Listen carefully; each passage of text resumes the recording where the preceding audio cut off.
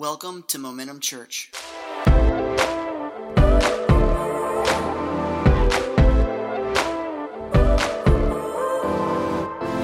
John chapter 7. So open your Bibles or your phones to John chapter 7. And just to kind of bring you up to speed here, we're going to get to verse 10. But on the way to verse 10, from 1 through 9, it tells that Jesus is ministering in Galilee, and it comes time for something called the Feast of Tabernacles. The Feast of Tabernacles. And this is one of the pilgrimage feasts that you come back to your home area and you celebrate it with your friends and your family and things like that. And so his disciples are saying, let's go back to Judea. Let's go over there. Let's celebrate. And then you can do the works you've been doing because followers of you over there need to see you do the works too. And your own brothers don't even believe in you. That's a good day when your family doesn't believe in you. No, I'm not going to ask you how many's been there before. But that's kind of the thing that's going on. And he's like, no, I'm going to stay here in Galilee. After a little while, he decides he will go to Judea. And we're going to come up to speed in verse 10 regarding that. As we do, let me just tell you a little bit about the Feast of Tabernacles or the Feast of Booths.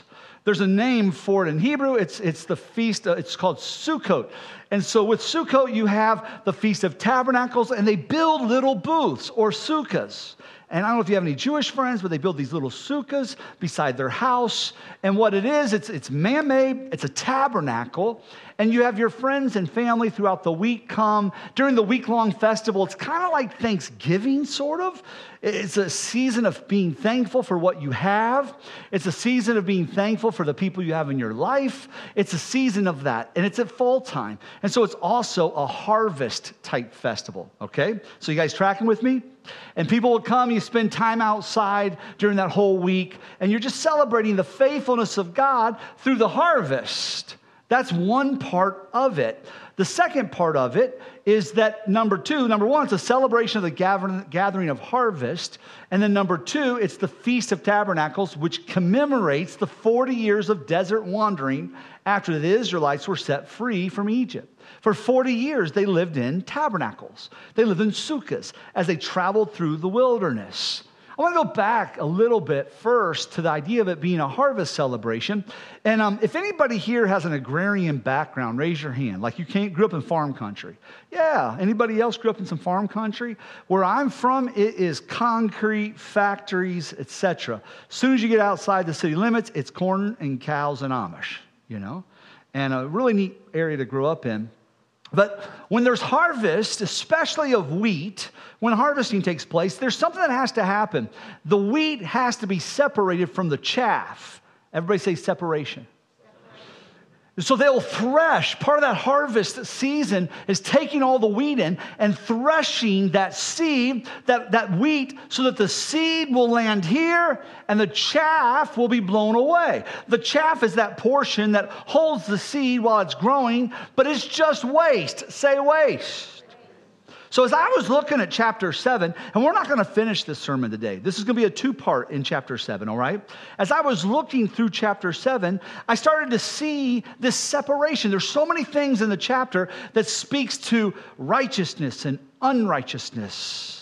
The proper view of who Jesus is, the improper view of who Jesus is. And as I started looking at it, my mind started thinking, oh my goodness, what amazing time to bring forth this truth to us, because it's during the Feast of Tabernacles. It's during the Feast of Booths. It's during Sukkot, when right before that celebration, they would have taken that wheat, that harvest, and they would have separated the good from the bad, the healthy from that which would not bring anything of nutritional value to you.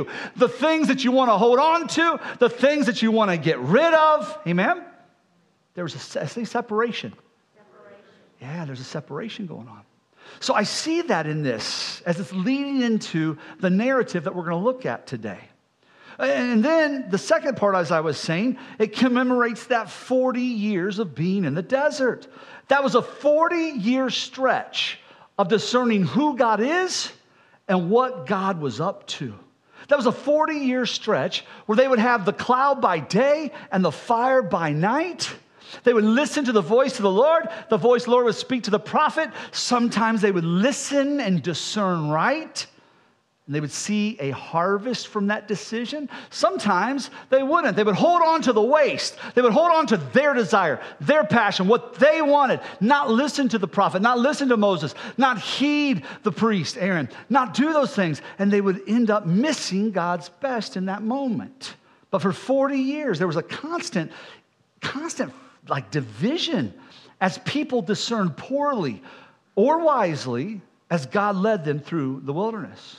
Can I tell you guys something? Everybody tap your chest. Just like those sukkahs, those booths that are a temporary dwelling place that the people stayed in for 40 years on their way to the promised land, amen? That's what was going on. God was taking them someplace. If they would just listen, guess what? We are sukkahs that in-house the person and presence of the Holy Spirit. When you tap yourself, you're the tabernacle of the living God. And the enemy may have lied to you. You may have come in here today beat up. You may have come in here today feeling less. You may have come in here today feeling like on the journey you don't know which way to go. But you are a temple of the Holy Spirit, a temporary dwelling place, a tabernacle housed by God. Whew. And you're on a journey too. You can look back this way. You're on a journey too as you go through life. As we go through life with these temporary dwelling places we call bodies, as we do that, we're going to have to navigate through ups and through downs. Amen?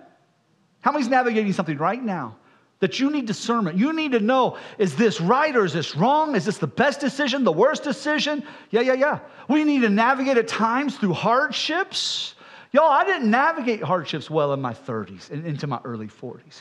God had to teach me. There was a whole lot of stuff I used to say was God's fault. Why are you doing this to me, God? And years later, I started realizing, no, he was getting rid of the chaff. He was getting rid of the stuff because he was working something in me that was going to separate the chaff from the seed and plant something down in the dirt that I was living in that was going to reap a harvest from God. But in the middle of it, I wasn't enjoying it too much. I'm on my journey, and like those Israelites, I'm like, I'm wanting to tell God some things, huh? You know what I'm saying? How many's ever felt that way before? Is it just me? Am I the only person that gets frustrated sometimes with God? Okay. Every one of us have been on that journey of ups and downs and hardships. Sometimes it's discernment and navigating relationships. God, is this chaff in my life? Or is this a seed that can produce something that you desire in my life? And so as we do that as a church, together collectively, we have a mission here. I don't know if you know what our church mission statement is. It's that we lead people on an adventure into more in life through Jesus. That's our mission. Just like those on their way to the promised land, you are on your way to glory. And we on the way are on an adventure in life into more. And that's what our whole, not just the pastors, all of us, we're leading people to more. But in the middle of that, the enemy will come and he'll try to cause us to make poor decisions in life that will keep us from walking into the promises that God has for us.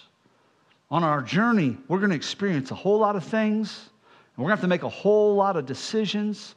We're going to have to make decisions concerning things that are right and things that are wrong. Things that are righteous, things that are unrighteous, things pertaining to the flesh or to the spirit, and things pertaining to our fleshly desires, and trying to discern and make the right decisions in those things. Yeah, that's a whole lot that speaks to us about the Feast of Tabernacles, isn't it? You didn't see that coming. But here's the thing, that journey that's so important to make the right decisions. We make the right decisions and we come through the wilderness into the promised land, like the people of Israel. We come into the promise God has for us, the more in life that God wants for your relationship, for your health, for your finances, for your faith, the more. But here's the problem. We make the wrong decisions, we discern poorly, and you find you and the best God desires for you will die in the wilderness. Man, that's heavy. But God loved his chosen people, his Israelites. So much. But he gave them opportunity after opportunity to discern well.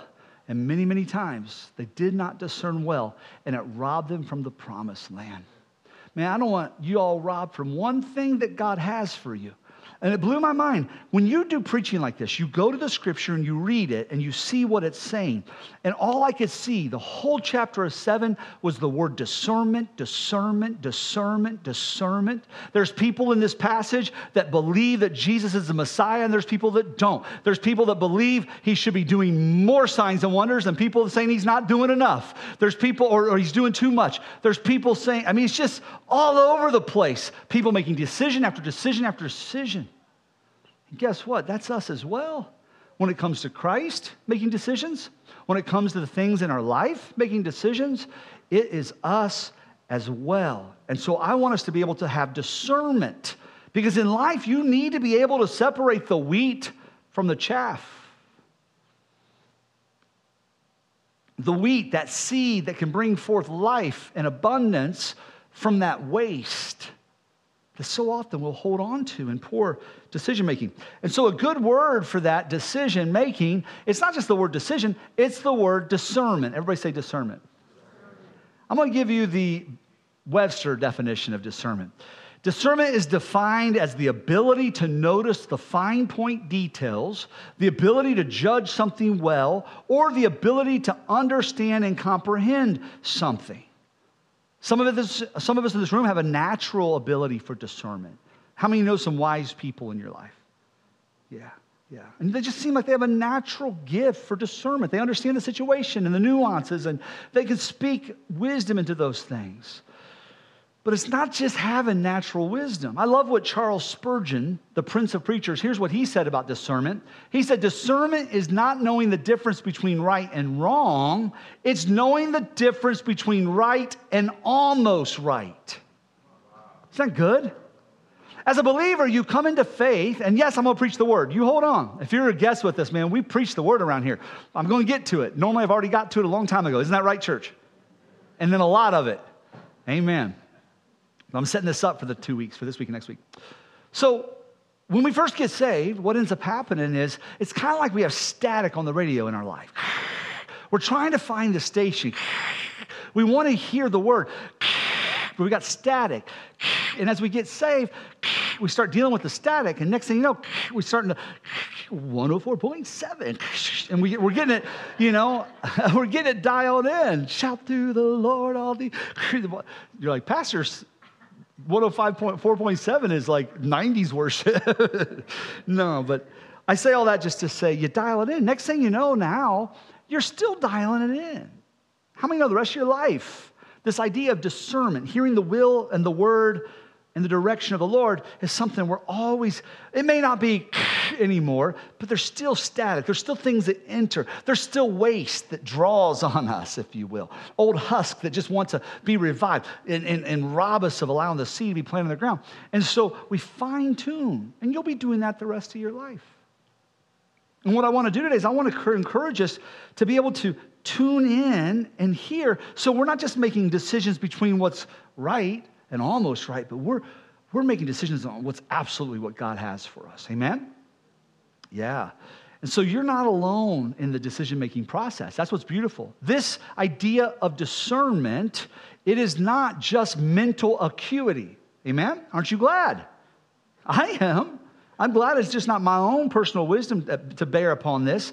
No. For the Spirit-filled believer, discernment goes from mental acuity into something that is spiritual and supernatural. It's spiritual discernment. Say spiritual discernment. Yeah, see, that's a decision-making process in which a person, led by the Holy Spirit, makes a discovery that leads to future action in light of that discovery. Isn't that neat? That discernment comes, it's not just your own mind, but it's the moving of the Holy Spirit in your life. And even in the book of 1 Corinthians, chapter 12, it speaks of the gifts of the Spirit, and one of the gifts of the Spirit is discernment. And what is that? It's discernment of spirits. So it's the discernment, and you need this in your life. It's the discernment of, is this person I'm dealing with, is their spirit good, or is their spirit bad? Is this a good man or an evil man? Every business leader in this room right now, you need that gift in your life. Amen? Wake up every day. Spirit, Lord, I'm doing business. Tell me, speak to my heart. Is this person good or is this person evil? It's a discernment spirit of that man's spirit. It can be the discernment of a spirit if it's demonic. Is this something demonic? Or it can be the discernment of the spirit. Is this something angelic? God, are you at work in this? Through your emissaries, the angels? Are you against the devil? Are you at work through your emissaries, the demons? I know everybody's like, really? You cast out a few demons and then you say, really? I'm just being honest, people. It's real, amen? I've seen it, I've dealt with it, okay? And but it's freaky. But you deal with it. Then there's the idea of, is this God? Is this the presence of the Lord doing this? Is God in this?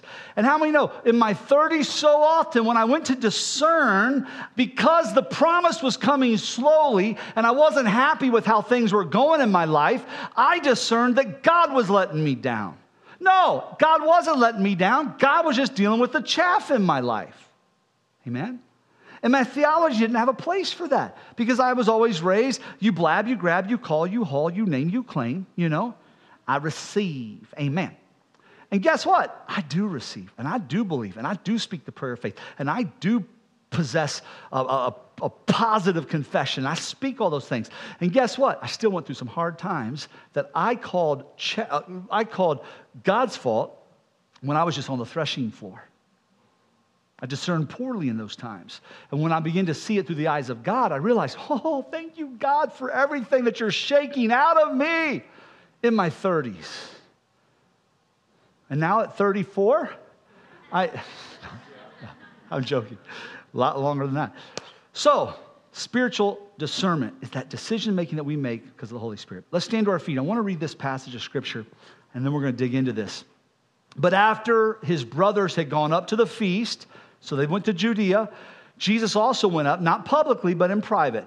The Jews were looking for him at the feast, saying, "Where is he?" And there was much muttering about him among the people, while some said, "He is a good man."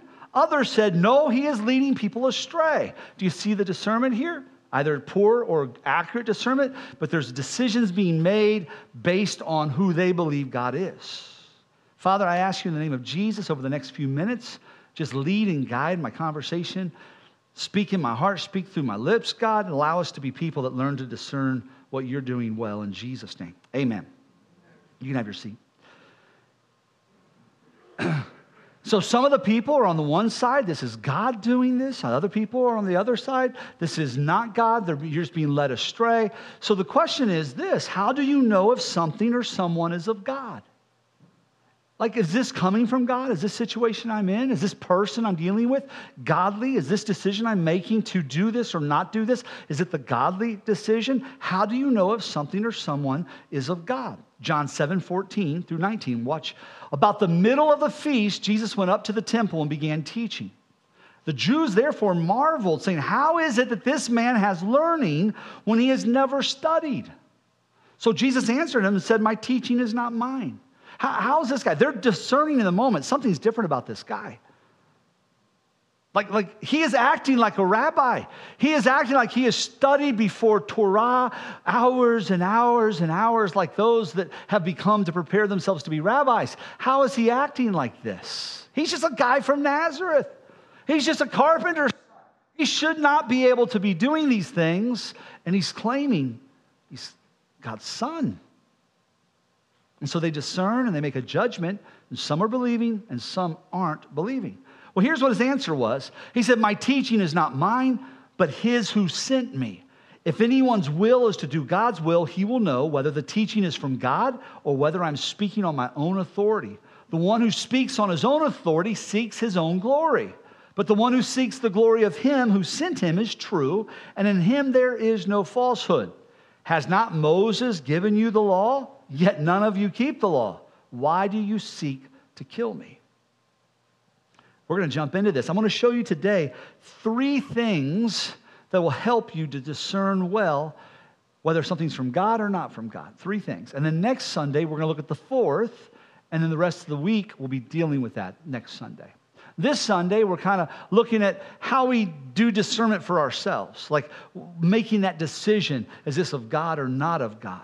Should I do this or should I not do this? We're going to look at that. Next Sunday is more about the discernment of the modern day church.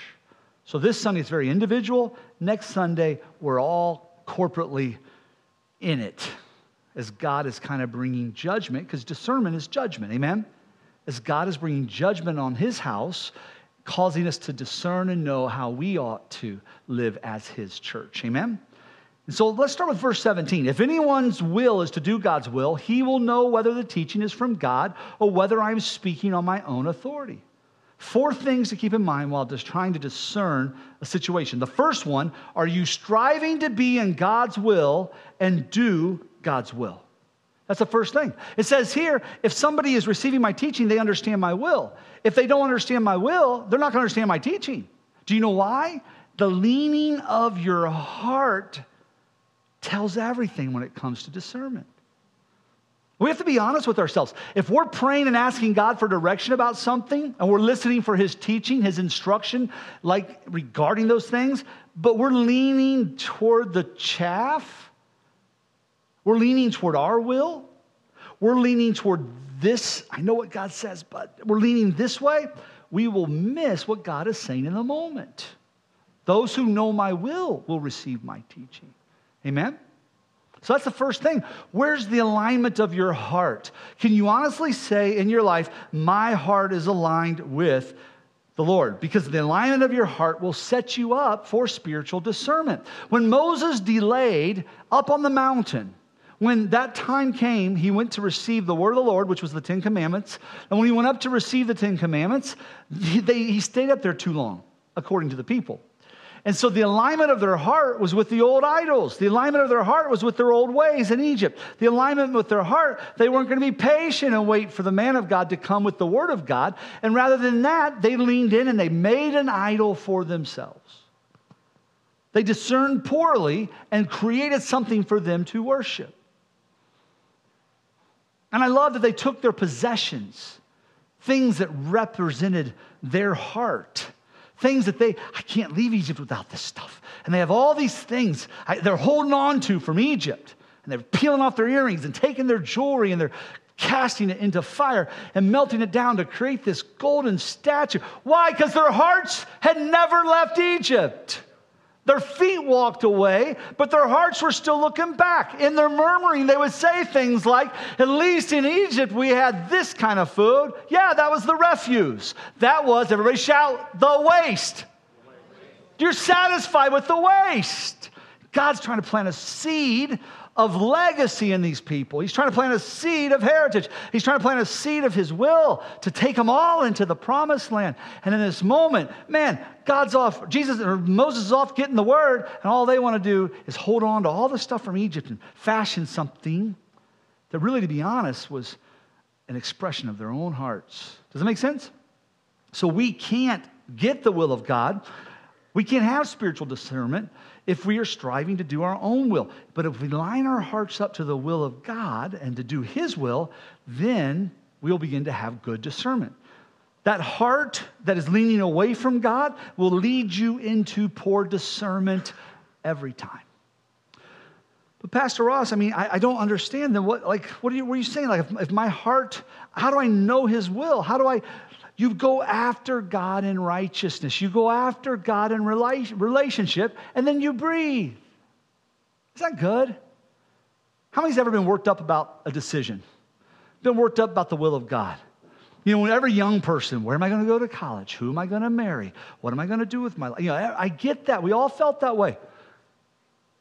And one of the most amazing things I was ever told, my brother-in-law, Jeff Shaw, he's pastor at the Art Church up in Ohio.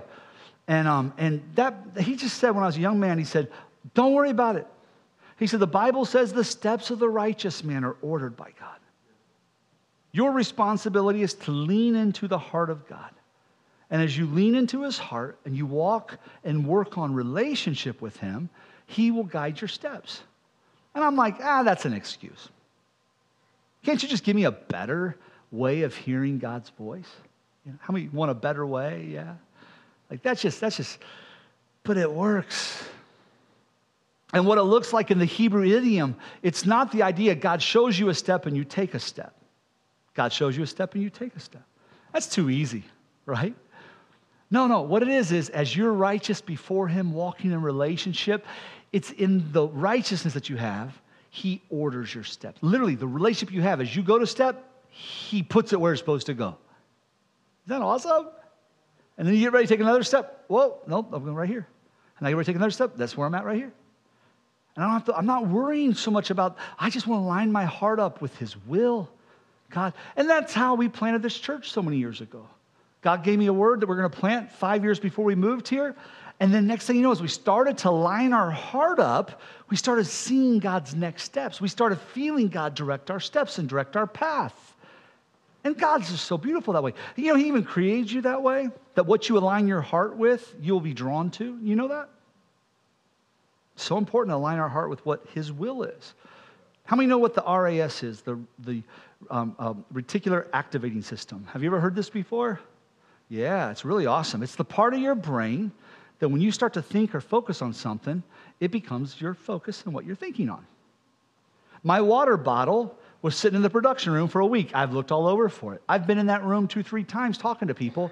It is sitting in my face, and I didn't find it.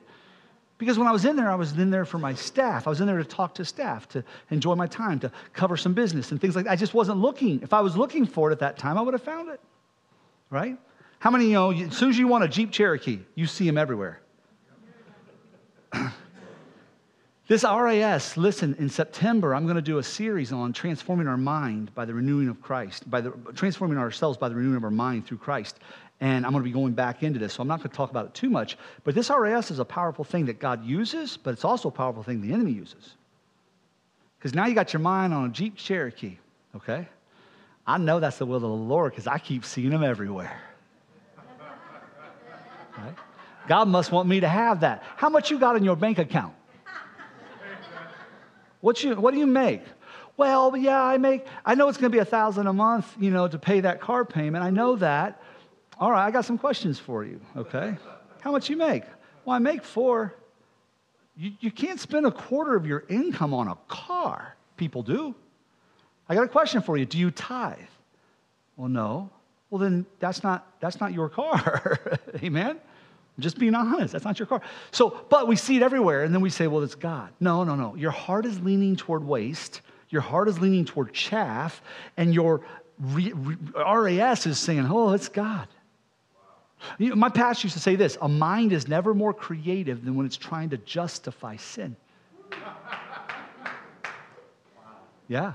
And a mind is never more creative than when it's trying to justify a poor decision. But we'll call it discernment. But it works the opposite way too. When you set your heart upon God, guess what? Your RAS engages and you start to think about what God wants and his passions and his desires. And you're saying, I really want that Jeep Cherokee, but I don't give a dime to Jesus. So I'm a thief if I do that. Wow. Amen? Everybody's like, I don't know if I should say amen or not. I'd say don't be a thief. And then you can say amen. Amen? Now everybody's like, amen. Okay, so that's the idea of the will of God. Strive to do his will. And when you do that, you're going to start to hear his will and see his will and walk in his will. And it'll be almost effortless just because God's leading you. Amen? Amen. The next verse, the one who speaks on his own authority seeks his own glory. But the one who seeks the glory of him who sent him is true, and in him there is no falsehood. So we can see here, you have truth and you have falsehood. There's a division between those things. And it's saying here that the person who's speaking on their own authority seeks his own glory. So what's the second thing? The second thing to keep in mind while trying to discern a situation, who or what is getting the glory? Let that set. Who or what is getting the glory? Who's going to be honored in the decisions you are making? Who's going to be gratified? Who's going to be satisfied? Who's going to walk in the contentment and the glory of the decision you're making? Is it something that God will receive the glory? Is it something that you'll be able to receive the glory, but Jesus is seen through it? Or is it something that man gets all the glory? Is this something that you get all the glory? Who will be honored in the decision you're making? Years ago, I had a challenge, and this was a point of discernment. In our church in Ohio, it had grown to about 1,000 in attendance on Sunday morning from about, I think when I got there, it was about 250. Now, it wasn't because of me. We had a move of God. It was because our pastor heeded the voice of the Lord. Amen? He discerned the moving of the Spirit and began to invite our people to be touched by God. And we had a revival that hit our church. I mean, we blew through like 300, 400, 500. I mean, just over the years we were there. And now it had grown to about 1,000 people. And I have a man come to me who was the leader over one of the largest ministries of volunteers in our church. And he came to me one day, okay? He's speaking to my pride. And in that place of discernment, who's getting the honor here? He comes to me and he says, Ross, he said, you know what? If you went across town, half this church would follow you. Man, whew. When he said it, guess what happened? Pried it up a little bit. Because I knew some of that was a little bit true, not all true, but I knew there was people that's what people do. There's people here that like Brantley better than me. Please, like Brantley better than me. Right. Did you say not too many? No. Oh, thank you. But this guy, he had an ulterior motive, you know. And so he's dropping this on me, and when he said it, all of a sudden I just got all like ghetto, man. I'm gonna tear you up. I mean, I wanted to whoop the guy because that's my pastor you're talking about. And so I said to him, hey, how about this? How about I'll take my phone and I'll call pastor and we'll see what he thinks about that. So I pulled my phone out. You know, it was one of those, this is years ago. Pull that phone out, crank it up. No. And he's like, Ross, that's ridiculous. He goes, that's ridiculous. He goes, you think that man walks on water? And I looked at him, I said, I've never seen him try. He goes, Ross, that guy, he puts his pants on one leg at a time just like you. And I said, no, he doesn't. He wakes up in the morning, throws his cape back over his shoulder, jumps, lands in his britches, and flies off to save the day. That's my pastor. That's my pastor. I'll smack you. No, I didn't say that. I said, no. I said, I've never seen him put his britches on. You know? What? That's a good thing.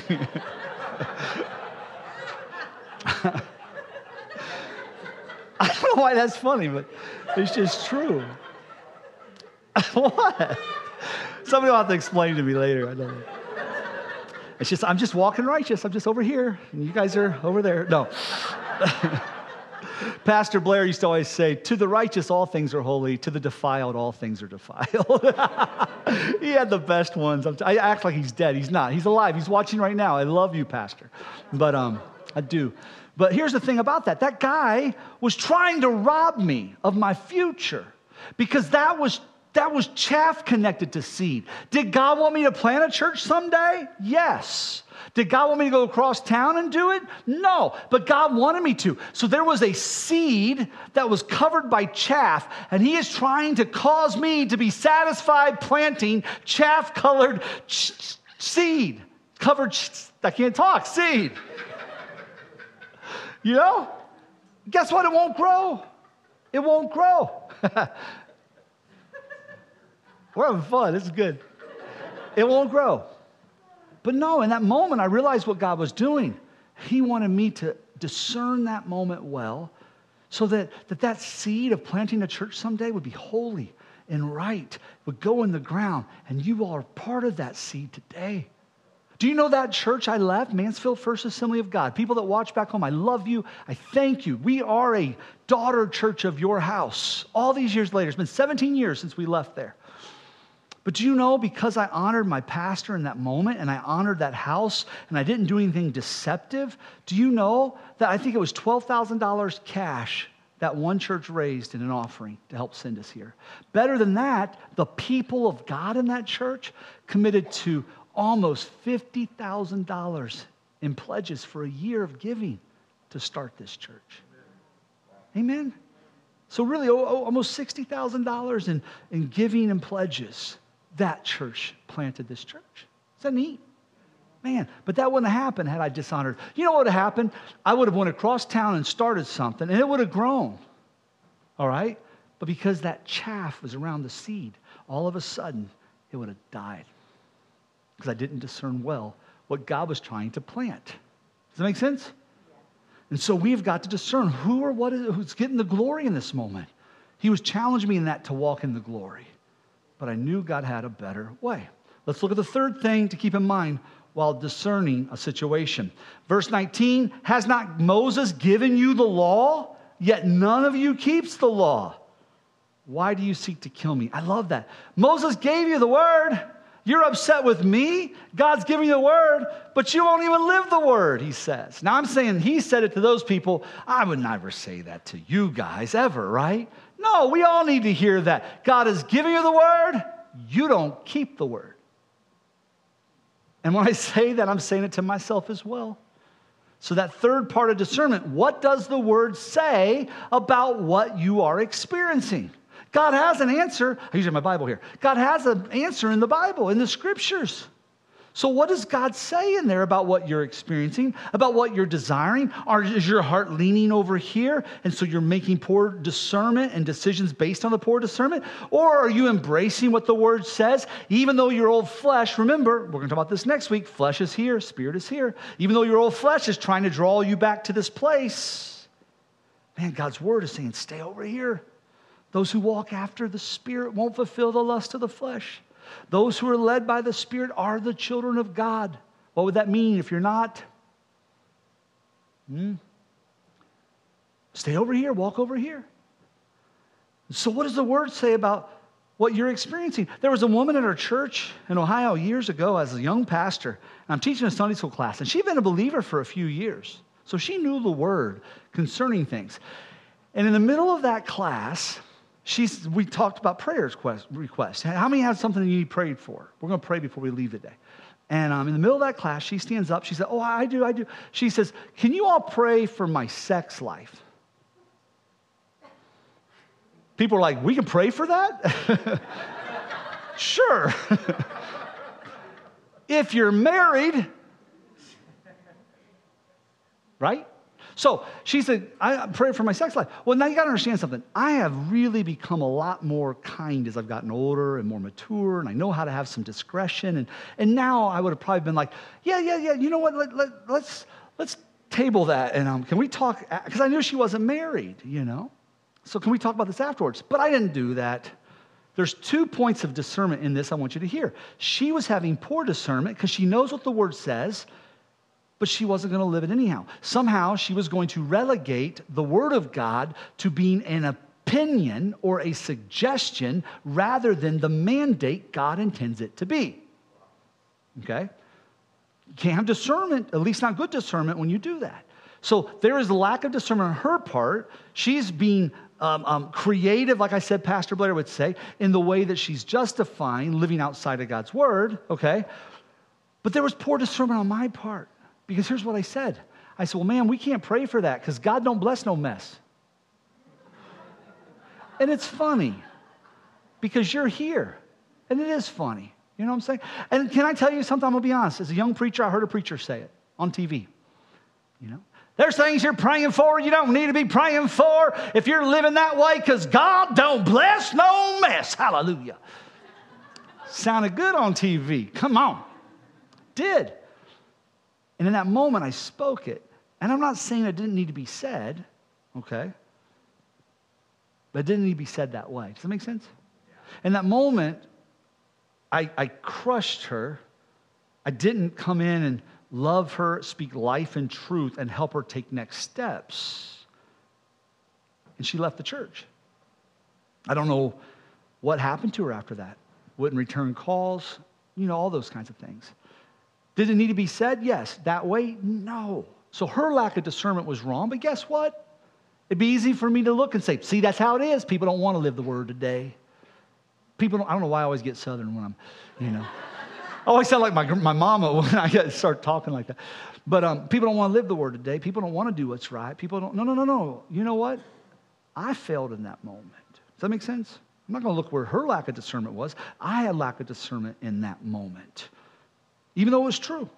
But I do need to speak it to us too, as strong. And I hope you hear it from a heart of compassion, not a young, snot-nosed kid that is talking like one that has never put his armor on. Or no, I said it wrong. Talking like one who has never taken his armor off. I mean, I hadn't even put my armor on yet. You know what I mean? I'm talking like I've taken my armor off 100 times. I hadn't had that many battles in life yet. I was probably 23 years old, 24, you know? So, here's the truth though, because I have had a lot of battles now. And I've seen time after time after time, people relegate God's word as a suggestion, not a mandate. And it never works. You will not have discernment. You will walk in the waste. You'll walk in the death. You'll walk in the lack of the promises of God if you do not allow God to separate the chaff from the wheat through your decision making and your choice to live what his word says. Amen? I know that 100%. So, why is it so important to not justify and make excuses for our pet sins? Why is it so important when it comes to discernment? But God, I know what your word says, but it's different for me. I know what your word says, but really in my heart. I know what your word says, but why is it so important not to justify or make excuses? Because the last part of verse 19, has not Moses given you the law, yet none of you keep the law? Why do you seek to kill me? Do you understand what spiritual formation is? It's Christ in us, the hope of glory. It's Christ in us, the hope of God being seen. It's Christ in us, the hope of new life. Not just for you, but for people you're in contact with. It's Christ in us. And what spiritual formation is Christ is in us. He's changing who we are from the inside out. That's what spiritual formation is. We're becoming more like Jesus every day. We should be. But what happens is when we make excuses for poor discernment, we kill off what Christ is trying to do in our life. Why do you kill me? Why are you making such bad choices when you know what the word says? You're killing me. Metaphorically. You're destroying the work I'm trying to build in you. And here's what's so powerful, guys. Do you realize why he's building this work in us? Because he has a plan for us. And the plan is separation. There's going to come a day, on that day of rapture, when Jesus is going to separate us from the wheat and the chaff. And the wheat's going to rise first, and the dead in Christ will rise, and we'll be caught up to meet them in the air, the Bible says. And what I love about that is in that moment, our corruptibility will put on incorruption. Our mortality will put on immortality. Some of us need live a little more heaven ready when it comes to our decisions. And it's not easy to have Christ formed in us. But if we have a desire for that, we won't kill off what Jesus is trying to do in our life. We won't. This morning, I got a call from Mac. I was at the coffee shop. I thought it was Amy. Hey, baby. And she goes, no. He goes, no, it's me. It's Mac. I'm like, well, hey, Mac, what's up? He goes, what are you wearing? I'm like, what? He goes, what are you wearing? I'm like, why? He goes, I want to dress like you, Daddy. No, he goes, I want to look like you, Daddy, today. Yeah, y'all don't know what I've been going through. That meant so much. Well, I got a black shirt. I got black black pants. I got black jeans. I got black shoes. I got black tennis shoes, Daddy. What belt? What belt are you wearing? I want to be like Dad. That's how the Word is in our life. The Word is the image of Jesus lived out, the character of Jesus lived before us so we can read and embrace. And I just want to look like you, Jesus. And if that's the case, then I have to discern properly. What does the Word say about what I'm experiencing? And then I can't edit it. I can't look at it as a suggestion. It's the mandate from the Lord, and I just got to choose to submit to it and let God deal with the chaff in my life that's struggling to see His seed manifest and create a harvest. And so many want to be more like Christ, but they regulate His Word to the place of being a suggestion, not a mandate. When it comes to lack of discernment and action in light of discernment, it will kill what Christ is desiring to do in our life. So we have to ask ourselves, what does the Word say about what I'm experiencing? And then walk out that expression. Amen? So next week, what we're going to do is we're going to jump in to the second part of this, and we're going to be looking at one more thing that kind of helps us to discern and make better choices in our life. And then we're going to look at kind of where the church is at. Is that okay? And just, I think the church at times just needs to be examined. We examine the world so often, we kind of need to look at the church a little bit so that we can rise up and be the bride of Christ that Jesus wants us to be. Amen? So let's pray. Father, in the name of Jesus, I thank you that today you've given us a choice, life, death,